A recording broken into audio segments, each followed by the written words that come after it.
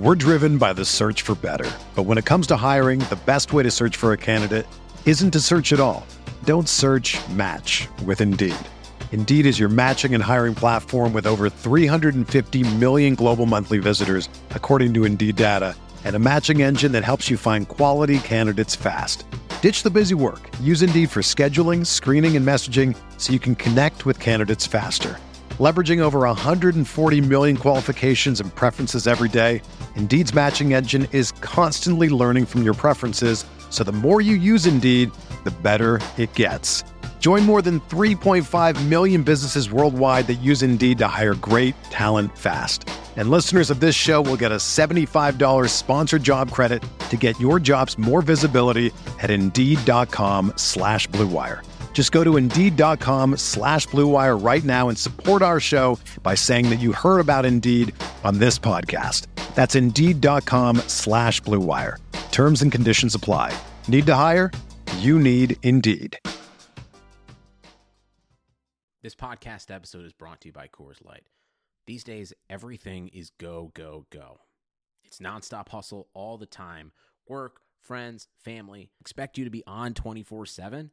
Well, sometimes you just need to reach for a Coors Light because it's made to chill. Coors Light is cold lagered, cold filtered, and cold packaged. It's as crisp and refreshing as the Colorado Rockies. It is literally made to chill. Coors Light is the one I choose when I need to unwind. So when you want to hit reset, reach for the beer that's made to chill. Get Coors Light in the new look delivered straight to your door with Drizzly or Instacart. Celebrate responsibly. Coors Brewing Company, Golden, Colorado. Support for this podcast comes from U.S. Bank. When it's time for a new credit card, the best ones do way more than just buy stuff. And that's why U.S. Bank offers credit cards that make every day more rewarding. Earn cash back, score points when you shop, dine out, travel, or binge watch, or get a low intro APR. U.S. Bank credit cards were designed to fit your lifestyle. So make every day more rewarding and check out usbank.com/credit card. U.S. Bank credit cards are issued by U.S. Bank National Association ND. Some restrictions may apply. Member FDIC.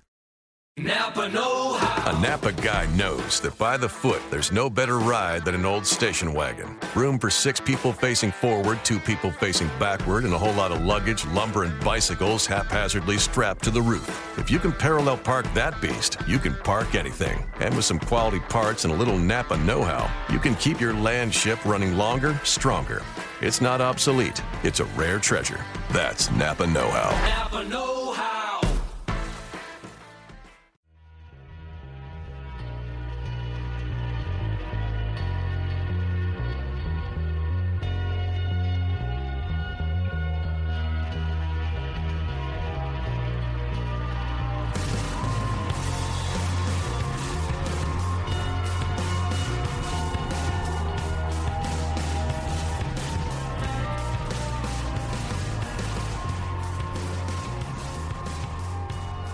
Welcome to the RotoWire Fantasy Football Podcast, sponsored by RealitySportsOnline.com. You can check that out with the promo code WIREPOD.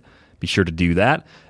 Derek Van Riper here with Mario Puig. If you're listening to this podcast on iTunes or Stitcher and could leave us a nice review, we would greatly appreciate it. Take a few minutes to do that. Thanks to those of you who've already done that. All right, Mario, we're basically through 1 week of camp for every team now, since most of them started by last weekend. We're going to run through some top news items. If there's some time after we recap the news, who knows where this is going to go.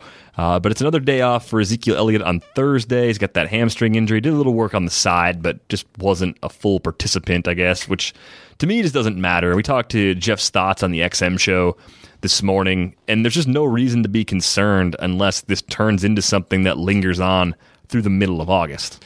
Right, yeah. At the moment, there's at most this is just information that you can follow up on. There's nothing else to do in the meantime. If you actually act on this, change your plans based on this, it probably won't be for the better. So yeah, best to just hold steady, watch where it goes, and that's about all there is to do. But the weird thing with the Elliott people out there is that there are some that just want to fade him because the ADP is so high. I mean, he's a first-round pick in many leagues, and as a result, there's this idea that he's going to flop. And then when that becomes an idea, people start to come up with their hot takes. Like one of the hot take responses we got during the radio show today was Derrick Henry will outscore Ezekiel Elliott. And the only way that happens is something you pointed out during one of the breaks. It's if Elliott's hurt. If Elliott misses that's significant the time. in that case. The That's prediction it. is not that like anything in particular with Henry happens. It's that Elliott plays 5 games and no more. Right. Like that's the only way that happens. And I mean, you can predict anything, sure. But I don't think we have any. We have no information to actually believe that it'll happen. It's just a random guess. So doubting Ezekiel Elliott. I don't know what grounds there is at this point. Like if the original argument was, but he's a rookie though.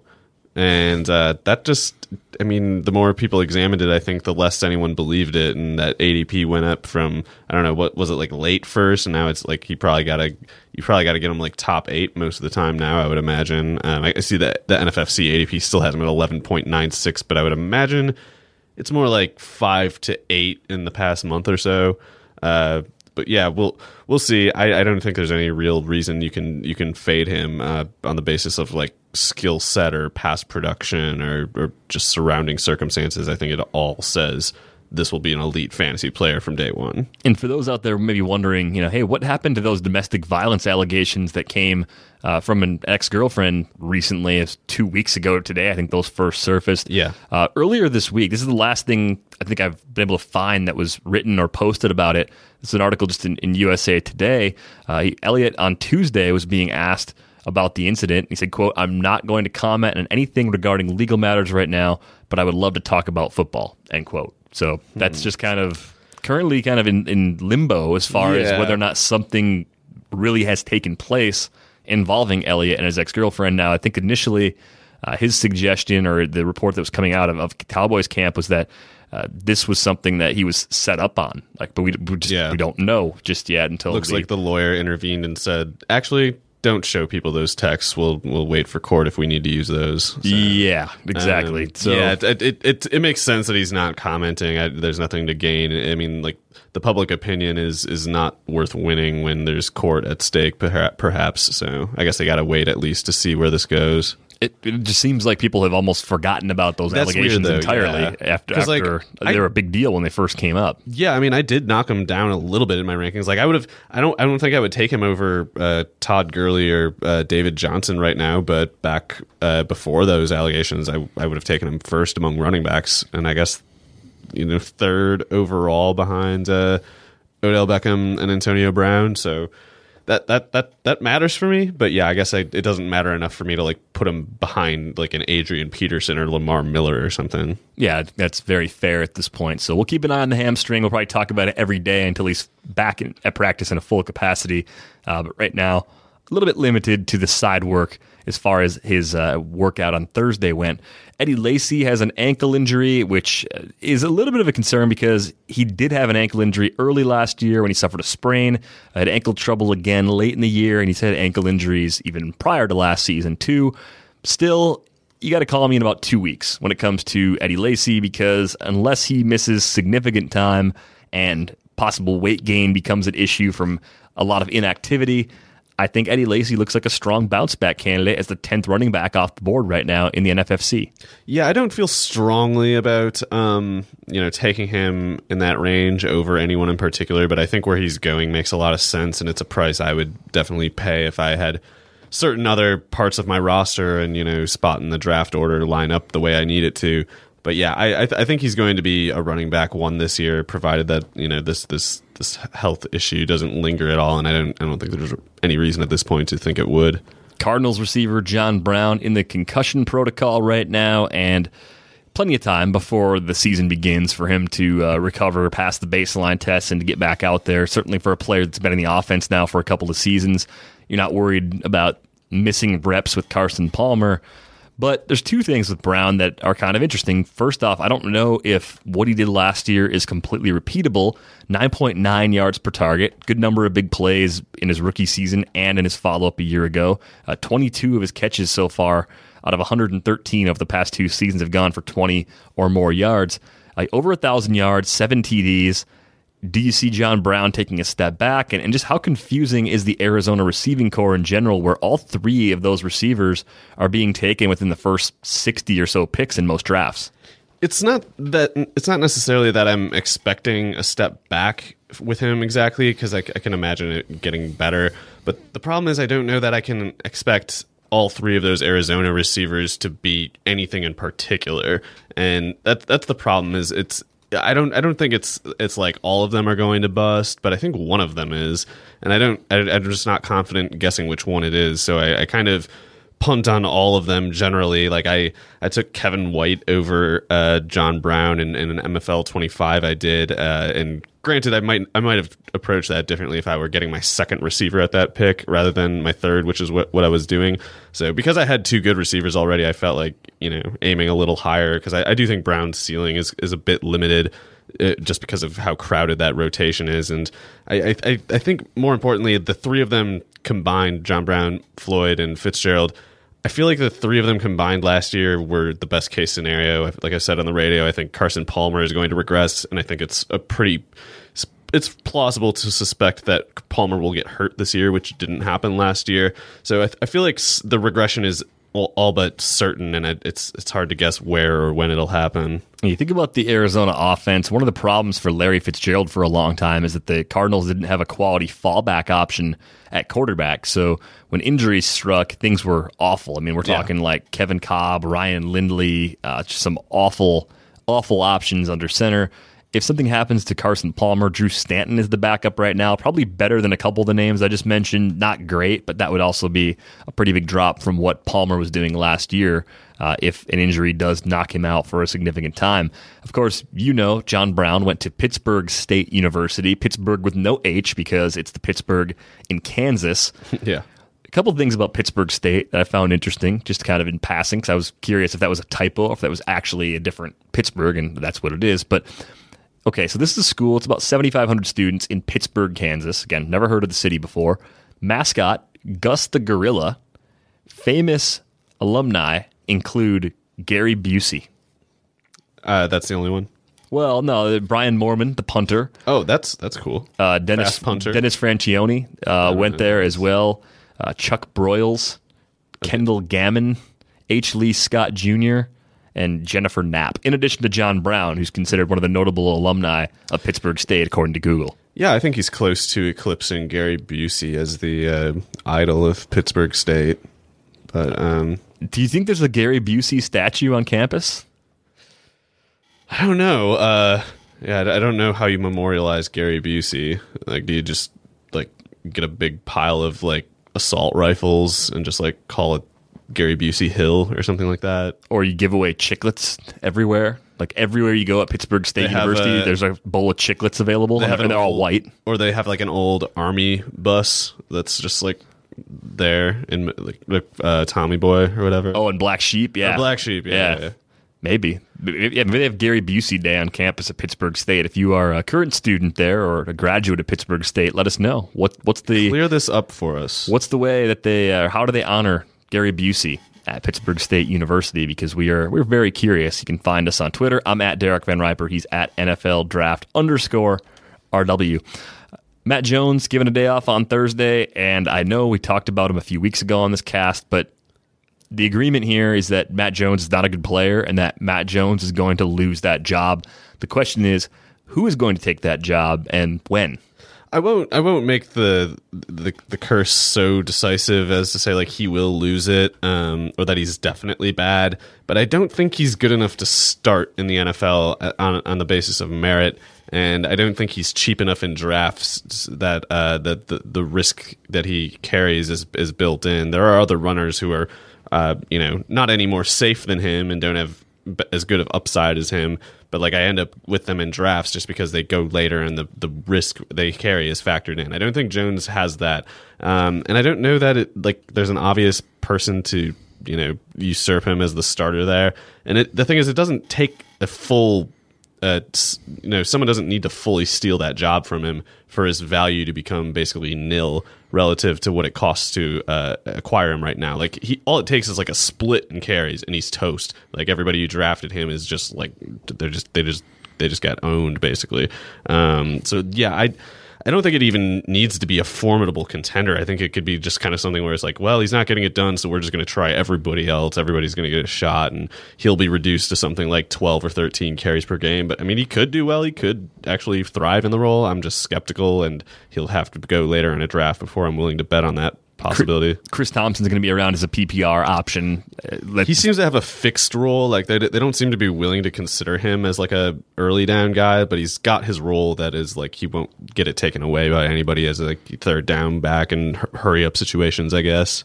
And then the other two names that are in the mix, Mac Brown and Keith Marshall, as an update or a news item on our site, says Marshall probably won't be a serious threat to Matt Jones's workload. This is according to ESPN's John Keem, one of the beat writers that covers the Redskins. I mean, Keith Marshall, as our update kind of points out, he's not the typical 7th-round draft pick. There's actually quite a bit there in terms of raw talent, and he's one of those players that I think if he can hang around on the roster, he could be that guy that gets the chance if Matt Jones collapses early in the season. Yeah, you would have to think that the NFL had its reasons for letting him fall almost out of the draft entirely. I think he was like a compensatory pick in the 7th round, which is to say, like, if the draft were only 7 rounds of 32 picks, he wouldn't have been drafted. I don't know whether that's because of medicals or if it's just they just don't, like, he just isn't as good as his pedigree and his 40 time would lead you to believe. And to be fair, he didn't earn much playing time at Georgia last year, but it was, again, hard to tell. Like, were they just like trying to protect him and let him get healthy for the draft, something like that? I don't know. But him falling as far as he did in the draft does generally indicate he is not a serious threat to Matt Jones. But again, we don't need Marshall to just kick Jones to the sideline for it to be a big problem. Like, if he turns out to get like 75 carries this year, that could be enough to make Matt Jones more of like a lower end running back 3 than the mid-range running back 2 people are paying for him. Yeah, there just isn't a lot of room for Matt Jones to struggle at that current price. ADP very high, much like Jeremy Langford. I think they're in comparable situations, even though they're very different backs as far as what they bring to the table skills-wise. Dion Lewis still on the PUP list. Could be on the PUP list when the regular season begins, too.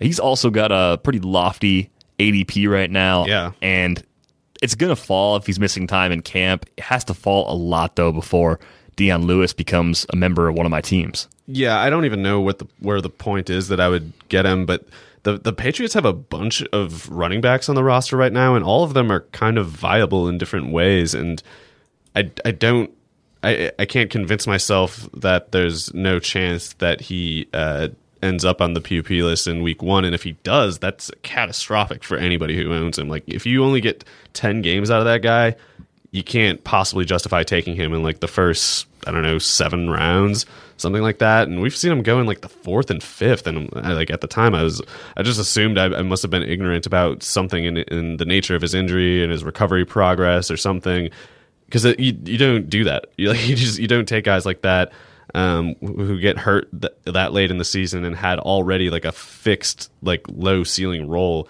People were acting like they were drafting him as if he was going to be like their starting running back when he really was going to have just like a slightly bigger Shane Vereen role or something like that. So I never was in on Lewis just because like the price was always way too high and like the injury was always something that didn't seem to be factored into the ADP. If it falls to, maybe like the 9th or 10th round, maybe I'll be in on it. But until then, it's just like, it's one of those things where it's like either it becomes clear he's going to be out through the first 6 weeks and his ADP just falls off a cliff, or the ambiguity will keep his ADP too high for me to be willing to take the risk. Yeah, so either way, almost, it seems like shares of Dion Lewis are something you're probably not going to have a lot of. And I'm not expecting it to happen, but maybe in one league the price will be low enough, perhaps like a keeper league. But even then, it's like they could just get a back eventually that emerges to be their guy. Like no one wanted him before last year. He was like, he had been like released by the Browns and like a practice squad type, and he still like he didn't do anything fundamentally different than what James White did last year. Like, White had less success as a runner, but he was more efficient as a receiver, and he has better pedigree than Dion Lewis does. So people are just kind of like, I think it's just like he must have made a few highlight plays last year, and people forgot like who he is. It's the Belichick factor, like thinking about the offense and just that the Patriots are seemingly infallible as far as what they put on the field being productive. Like, that's a big part of it. You would think people remember the Belichick factor is not a good thing. Like, that means you're disposable to him. Like Dion Lewis, like Shane Vereen, a few years ago had a hype level that was even a little bit more than Dion Lewis had before going into this year. Back when Aaron Hernandez got arrested, people were like, "Oh, Shane Vereen's going to pick up a lot of that slack," and he was like a fashionable like mid to high end running back 2 pick, especially in PPR. And it just turned out like actually Belichick doesn't need him that much, and he's not attached to him at all. He'll just use whoever he feels like and whoever he thinks practiced well recently or whatever. So Donald Brown, I think, is going to make the team. James White, I think, will still make the team. But yeah, there's a few guys who can do what Lewis does on that team already. They don't need to rush him back from injury, and when he does get back, they might not really need him much at all anyway. Jonas Gray nods in agreement. Jonas Gray, where are you, Jonas? Probably buying a new alarm clock at this point. Oh, yes. Titans saying Derrick Henry has outperformed DeMarco Murray as a pass catcher so far in camp. And by that, I mean a Titans beat writer who works for the Titans official website, whose job is like kind of quietly to tell everybody that Derrick Henry is really good because they just spent a second-round pick on him, but he actually is good. I just don't know, what's the basis of a statement like this? I mean, it's kind of like the Brandon Cooks note we saw the other day that was, Brandon Cooks has caught a long TD pass almost every day in camp, and it was 3 days into camp. It's like, so twice? At least that's like a tangible fact, right? This is not substantiated in any form, or at least I haven't heard anybody saying, like, he's caught this many of this many targets for this many, whatever, yards or something, or he has this many drops on this many targets. There's nothing tangible like that. It's just this, like, this random person's unsubstantiated and like not particularly specific just judgment call, and I'm not going to care about that when we have all those receptions in DeMarco Murray's box score over his career. He just had like a 70 catch season a couple of years ago or something. So Derrick Henry might be better as a pass catcher than people gave him credit for, but he's not going to outperform DeMarco Murray as a pass catcher. So the other thing to remember is, like, if it's a team website, they want to generate clicks. So it's like that's something more interesting than DeMarco Murray was good and Derrick Henry was good too. Like no one's going like, oh wow, that's crazy. But this one, people are like, whoa. Either it attracts a wide range of people who are interested in it, right? Like people who are Derrick Henry apologists are like, oh, told you he's better at catching than you said. And then there's like the people who just don't like DeMarco Murray and want to find a reason to doubt him. Like, oh yeah, look, he's not catching well. It has more interest than just like stuff's going well today. I mean, even if they just frame it in a way where it's Derrick Henry impressing as a pass catcher without respect to DeMarco Murray, that to me is at least useful to know, because Bama didn't use him that way, mostly because of Kenyon Drake. It's something that people are wondering about as part of his skill set. It appears that he has it, at least in some capacity, and that he's looked better than DeMarco Murray in that facet of the game for a week or less of training camp doesn't mean a whole lot as far as his chances of like wrestling away more snaps from Murray to begin the season. I mean, I could see both being productive because this could be a very run-happy offense. Yeah. And with Marcus Mariota at quarterback, things are going to be opened up on the inside. Both these guys should be pretty strong between the tackles. Yeah. So I see the case for Henry as someone that you pick up kind of in the later rounds of your draft, at the later middle rounds, I guess it would be. And if DeMarco Murray goes down, you could see that workload significantly increase, and Henry would become pretty interesting. He might be a top 15 back in the event that Murray goes down. Yeah, I mean, if he's starting, there's no way in any given week that you can project him for less than whatever you would like Matt Jones, or probably like all the way up to like, geez, I don't know, Carlos Hyde, that level. I would take, if Henry's starting for the Titans and Murray's just out with injury, I would take him over Hyde. Like I think, to be clear, I'm probably higher on Henry than most people are. But the way I see the offense working is he will be like the top backup, obviously, probably getting like 8 to 10 carries per game. Murray getting like 16 to 20 per game.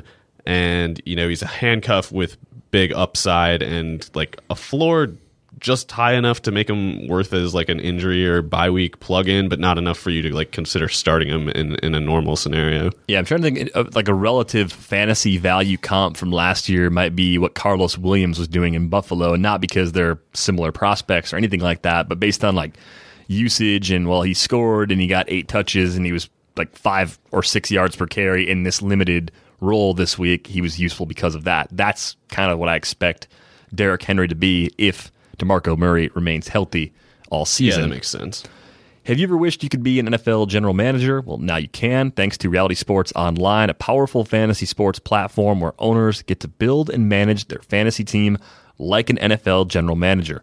Reality Sports Online was created by former NFL front office personnel and features a revolutionary free agency auction room which mimics NFL free agency, enabling fantasy owners to negotiate and sign the NFL's top talent to single or multi-year contracts.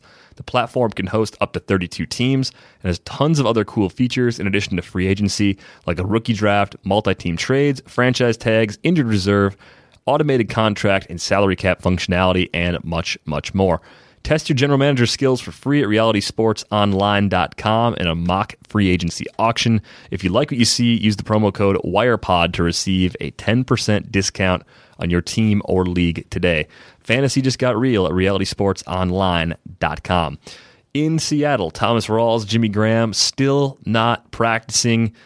I mean, Rawls is a guy that, compared to the field, I think you're lower on him than most, beyond the injury even. I think you have some questions about what he actually brings to the table from a skill standpoint, because last year really exceeded everybody's expectations. Yeah, he was great last year, and you know, he can't be denied what he did last year, but it still feels like it was a pretty big overachievement, just because he never did anything like that in college. You know, like, he couldn't get on the field 3 years at Michigan, and Michigan didn't have really any good running backs during that time. And then he had 9 games that he played at Central Michigan where he did well, but not so well that it made you like really turn and reevaluate anything. And then his workout numbers weren't very good either, but did great in especially like efficiency terms. And I would imagine he like graded well as far as like missed tackles forced and stuff like that or whatever. But I'm just not willing to bet that it'll continue to that degree. And if he's coming back from an injury that, you know, lingers into the year at all, like, I can see it being a bit of a plodding season for him, at least for like the first month or so.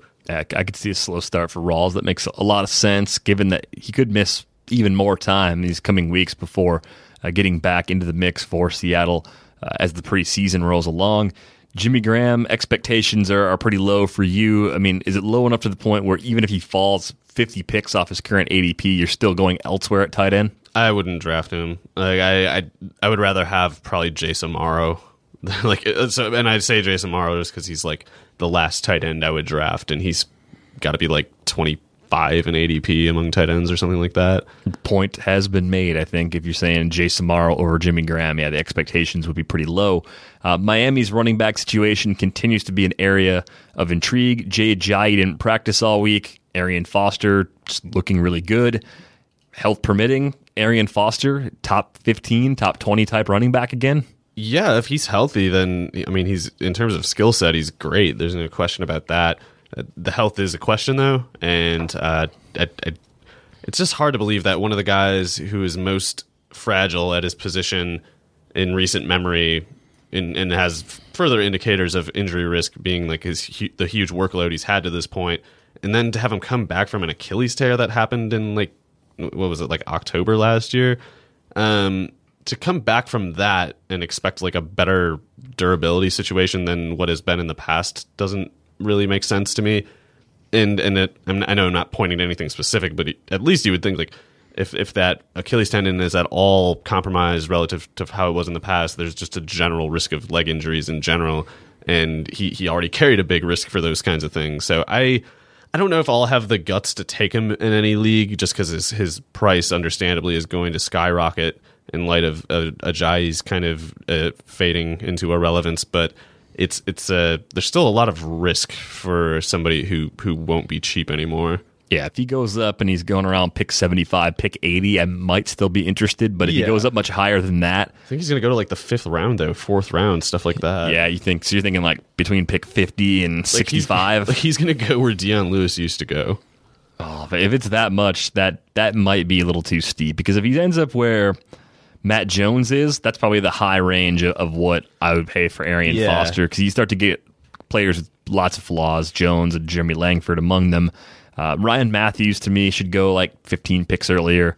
But Foster, in a couple of weeks, will probably be where Ajayi is now, and then as he close in on the final draft weekends in August and then the first weekend in September, that's when I think you'll see that last push, as long as he makes it through camp healthy. So the earlier you draft, the better the discount you're going to get on Arian Foster. If you drafted this summer before he had a job, especially he was really cheap, that curve is going to be very steep as he stays healthy throughout camp, especially if the reports continue to be so positive about him too, and everything to this point really has been. Yeah.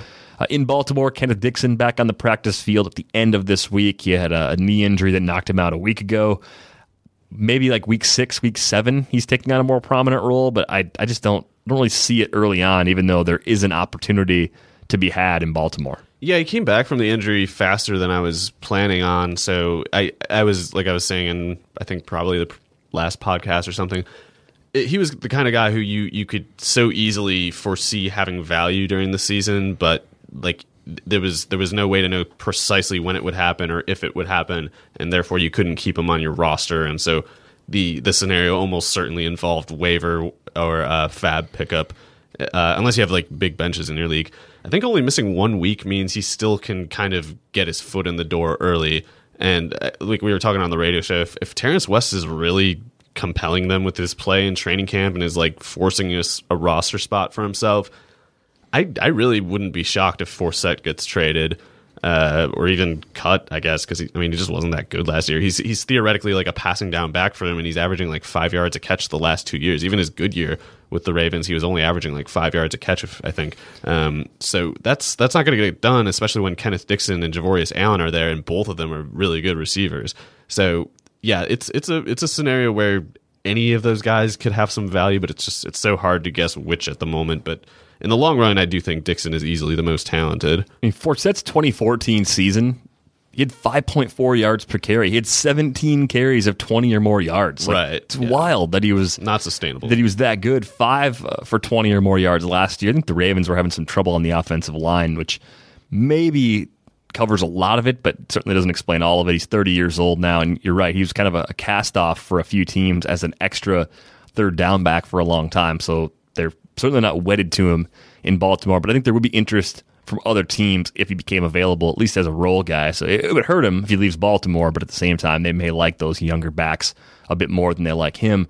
The Terrence West thing, I mean, as a talent, do you like Terrence West? Is it really just between the ears where the problems have been for him to this point during his time in the NFL? I didn't watch him play at Towson. You didn't watch Towson? No. Come on, dude. All of your credibility just out the window right there because you didn't watch Towson. I have no commitment to my craft, and I'm a joke, so I didn't watch Towson. But he had decent enough like workout numbers. He's at 5'9", 225, 4.54 combine 40, 120-inch broad jump, which is pretty good.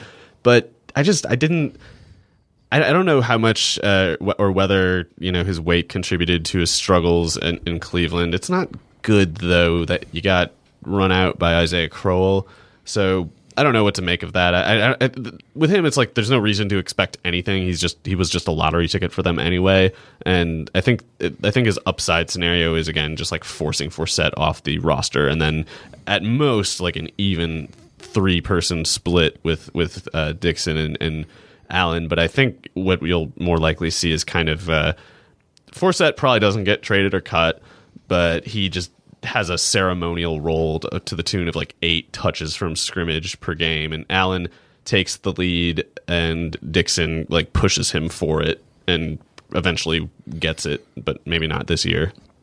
Does seem like a reasonable sort of outcome, which would leave a guy like Terrence West on the outside looking in, which doesn't seem like that much of a stretch, even though he's impressed so far. Since we're talking about obscure schools and notable alums, Towson University, notable alumni, Amy Schumer, Mike Rowe, the Dirty Jobs guy, if you're not familiar with Mike Rowe. He's like the gene seller.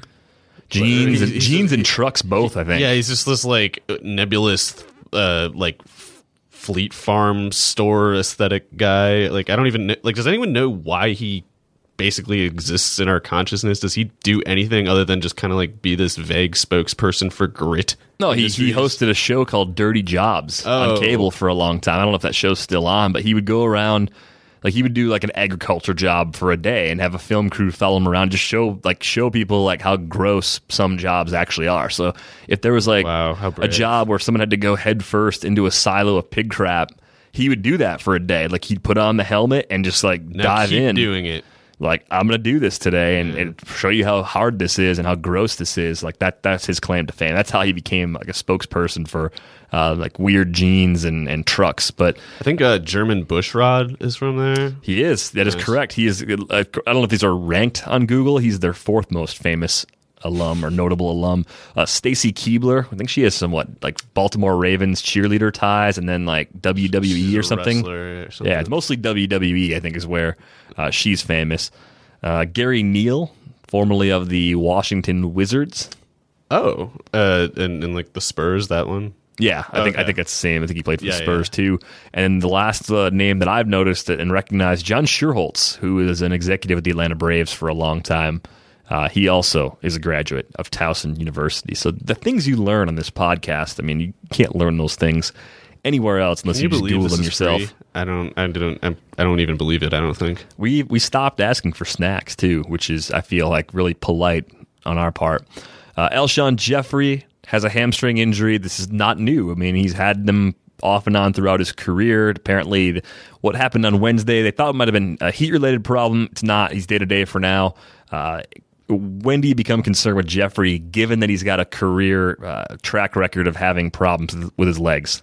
I don't know that it's a when do you become concerned. It's just kind of like a concern that never goes away. Even if he gets back in practice right away, it's like you don't feel like you've conclusively dodged that bullet. Like it's going to probably come back up again eventually. So it's kind of something that you would hope is kind of factored into his price already, but I don't know that it is. Like he tends to be like and the upside is certainly there, and it's understandable why people might kind of predict like he's, a top 5 or something potential receiver, but he doesn't come cheap for someone who basically was questionable every week last year. And John Fox, as we said on the radio, John Fox is not going to help you. He's going to he'll probably like lie whenever he can, and the rest of the time he's just not going to talk.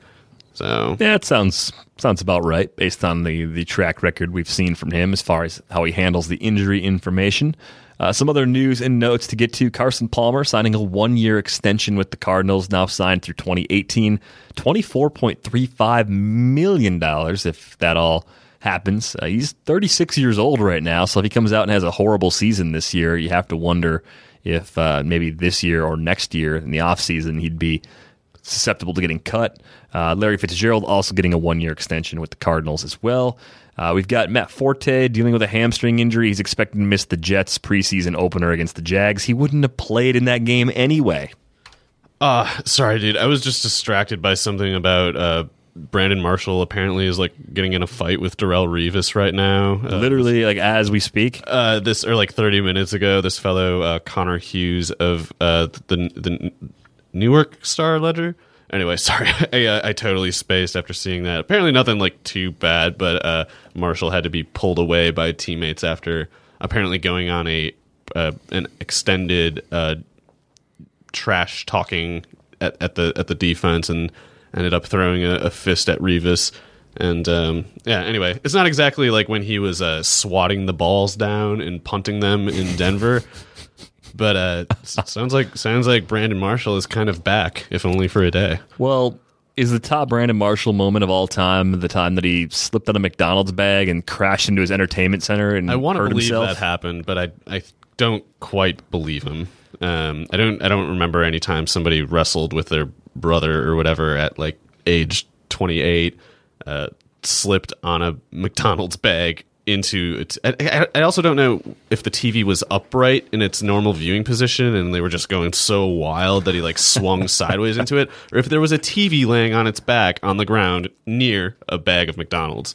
Both are totally possible. Sounds very reasonable in general either way, but yeah, I kind of am guessing something else happened. But anyway, sorry, that's No, I was talking about the Jets anyway. I mean, with Matt Forte, he's not going to play in the preseason opener. At least it doesn't look like it. He's got a hamstring injury, but he wouldn't have played in that game if he were healthy, I don't think. So somebody was saying, I don't remember which coach it was, but somebody was saying like, oh, Bilal Powell and Matt Forte are going to like split the workload evenly. And I don't believe that for a second. There's been so many times where coaches have said stuff like that, like in at both college and the NFL level. And if you just take that stuff at face value and like you totally believe it, it's generally just not going to work. And the other thing is Bilal Powell is not that good at running the ball. Like Forte obviously had a down year last year and he's aging, but Powell never was that good, and his like prime version of himself is the bad version of Forte, and Forte is just, I don't know, better. So I can see like their targets being equal or something like that in the passing game, but like carries, come on, like why would you even sign the guy if you could just give that role to Powell full time and get the same supposed return? I'm not believing that. Exactly. So let's play a quick game. Bilal Powell or this other running back. We'll go through a few names. Guys who have higher ADPs. That means they're going after Bilal Powell right now. Bilal Powell or Jordan Howard for this season? Powell. Okay. Bilal Powell or Devontae Booker? Booker. Bilal Powell or DeAndre Washington? Washington. Bilal Powell or LeGarrette Blount? Blount. Let's see. Bilal Powell, we'll assume full point PPR, or Darren Sproles? Sproles. Barely Sproles. How about the other Eagles backup running back? One of them, Wendell Smallwood versus Bilal Powell. Powell. James Starks versus Bilal Powell. That's one of those where it's like if you actually think you might need to start one of these guys, you go with Powell. But if you're just like getting a bench guy who you don't have any use for unless they hit the upside scenario, Starks has way more upside, so I would take him. Sharkhandrick West or Bilal Powell? Powell. Jerick McKinnon or Bilal Powell? The same reasoning as Starks, McKinnon. And then Paul Perkins or Bilal Powell? Same reasoning as the previous two, Paul Perkins. All right, so there you go. Bilal Powell not particularly useful as a late round flyer at the running back position. Choose wisely in those late rounds because it can make all the difference in the world. One of the Eagles running backs I didn't mention just now, Kenyon Barner, has been drawing positive reviews from Doug Peterson during Eagles camp, and I mean, I thought if Kenyon Barner was going to get on the field for any sort of significant stretch, it would have happened last year when Chip Kelly was calling the shots in Philadelphia. Yeah, I wasn't very high on Barner as a prospect coming out of Oregon. Not really anybody was. Like, he's slippery enough and he can move a little bit, but there's no reason to think he'll be more than like a 50 carry, 15 catch kind of player this year if he makes the team. Jeff Janis alert for everybody. We don't have the buzzer sounds plugged in just yet, but Jeff Janis taking reps as the top kick returner during training camp. I think that's got a lot to do with Ty Montgomery being banged up, because I think ordinarily he'd be in the mix there, but we still haven't seen Montgomery get back to practice yet. Micah Hyde and Trevor Davis also competing in the return mix. Those guys are being used more for punt returns. So Janis sticking mostly to kick return duty. That's weird because Davis couldn't return punts in college, but he was a really good kick returner, and I don't know why the Packers drafted him if he wasn't going to do that. Anyway, Janis might be a good kick returner. I don't know. We know he's a good gunner, right? That is what he does. He's a good special teams player. Okay. He's going to make the roster because he's good at special teams. Yeah.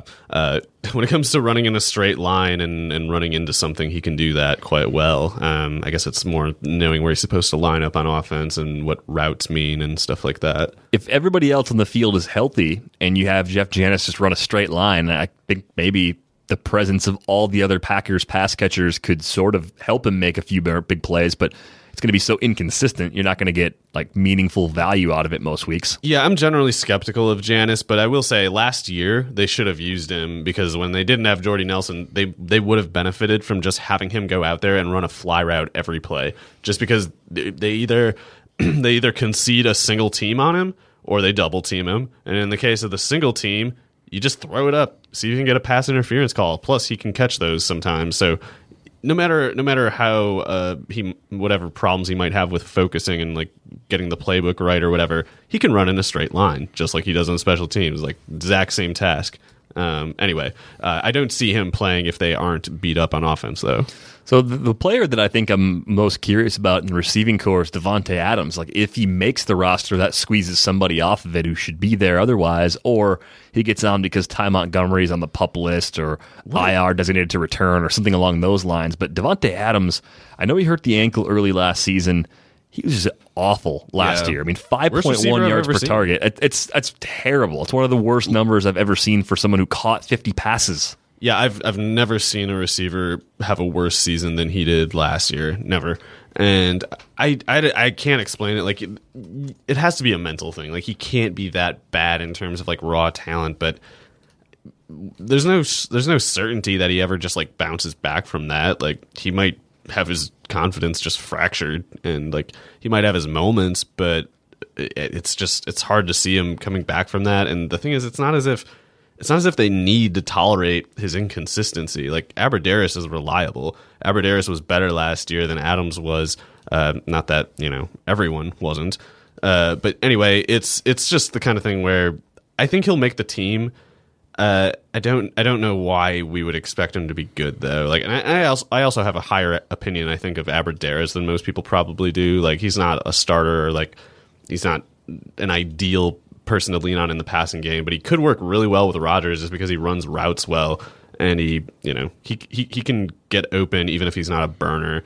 And as the whole issue with Rodgers and Janis is that Janis doesn't do like the little timing and placement things that Rodgers demands of his receivers.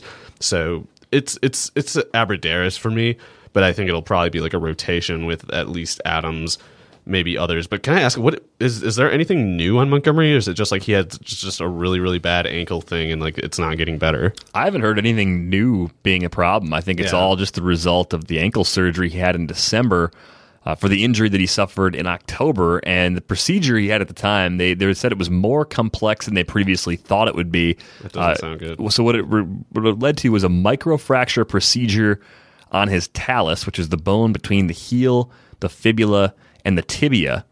So that doesn't sound good at all. That's ligament stuff or cartilage. Well, so he wasn't 100% as of earlier this week, and he had surgery in December. So the PUP list seems very possible, and I just don't know if he'll be the same player when he comes back. Go on like IR, I would guess. Like that's, I mean, if like I've never heard of microfracture for an ankle heel like that, and again like that's like cartilage damage. It's not just like the bone. So like how did I've never heard of such a thing. Yeah, time to check with Jeff Stotts, I think, on that one. Yeah. So I ran a query while we were talking just now over at Pro Football Reference, and I was wondering how many times has a player caught 50 or more passes while having a yards per target number below 5.5, because Davante Adams was at 5.1 last year. If you raise the threshold to 5.5 for that average, there are 19 players since 1992 that have been that bad but still had that many catches. So it's a strange group of players. But as far as getting players who were worse than Adams, Larry Fitzgerald had a season where he caught 71 passes for 798 yards, and the target numbers led him to a 5.1 yards per target mark.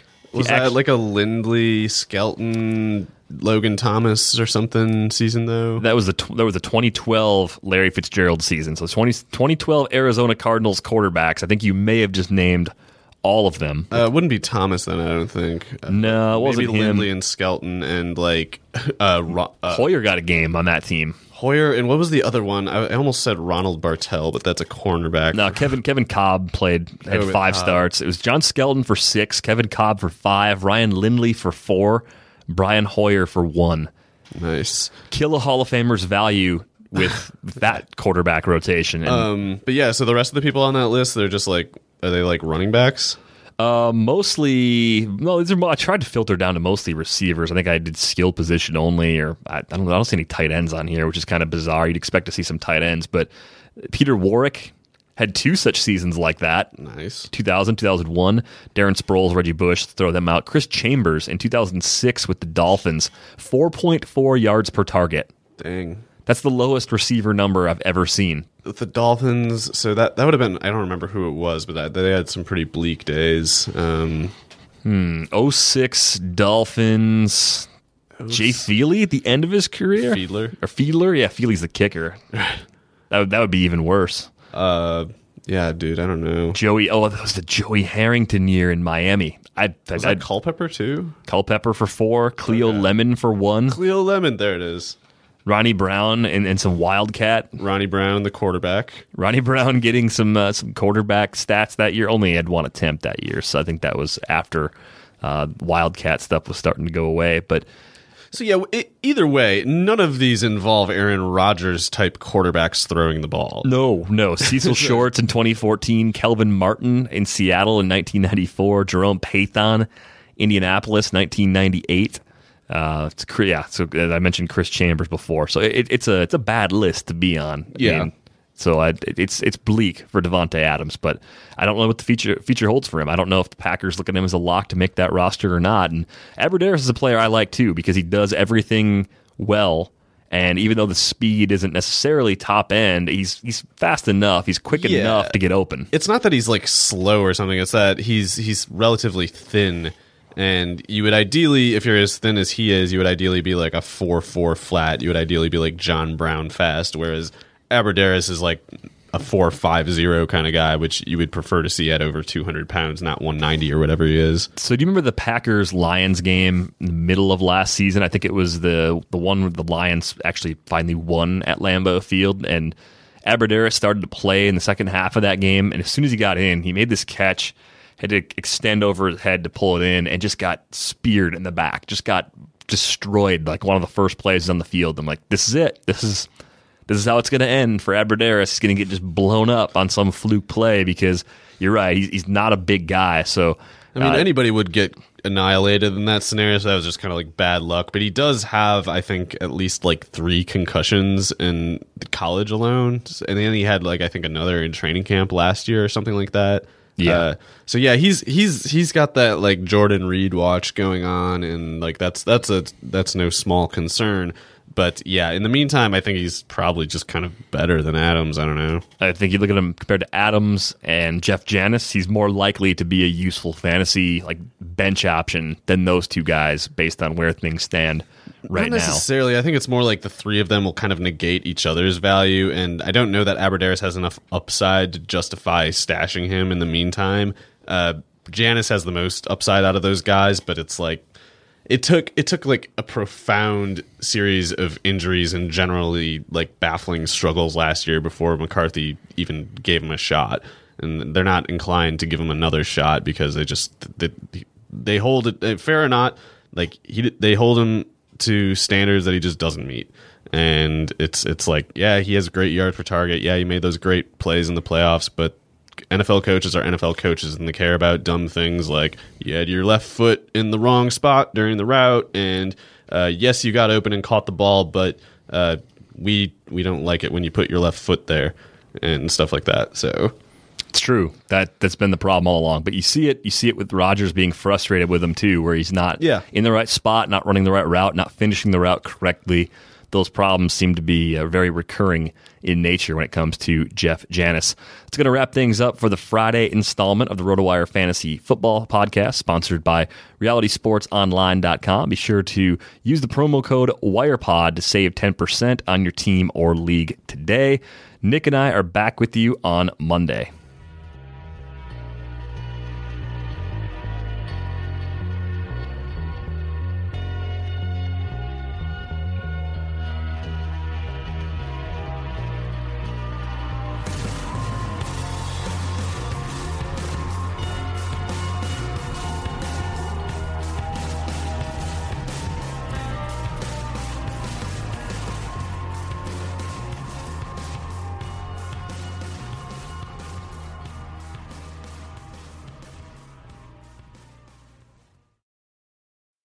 They're gonna kill the love of my life. Casey! If I don't go back to what I was doing. This Friday. Our line of work is quite brutal and quite ruthless. How far would you go for love? You steal truck, bring it to me. Then you make your money. Is it dangerous? Of course it's dangerous! Nicholas Hoult, Felicity Jones, with Ben Kingsley and Anthony Hopkins. All this trouble, all this pain, for love. Collide, in theaters Friday. Rated PG-13, may be inappropriate for children under 13. Whether you're a world-class athlete or a podcaster like me, we all understand the importance of mental and physical well-being and proper recovery for top-notch performance. That's why I'm excited that Unified Healing is sponsoring this podcast. Unified Healing is a new and super innovative global network of wellness centers powered by Energy Enhancement System, or EE System. If you haven't heard of the EE System, you'll want to listen up. This technology promotes wellness, deep relaxation, purification, and rejuvenation. In hundreds of locations across the globe, access to a center is easy and affordable. Interested in experiencing the EE System technology for yourself? Go to unifiedhealing.com/bluewire to learn more and find a center near you. That's unifydhealing.com/Blue Wire. No material or testimonials on the Unified Healing website are intended to be viewed as medical advice or a substitute for professional medical advice, diagnosis, or treatment. Always seek the advice of your physician or other qualified healthcare provider with any questions you may have regarding a medical condition or treatment and before undertaking a new healthcare regimen, including EE system.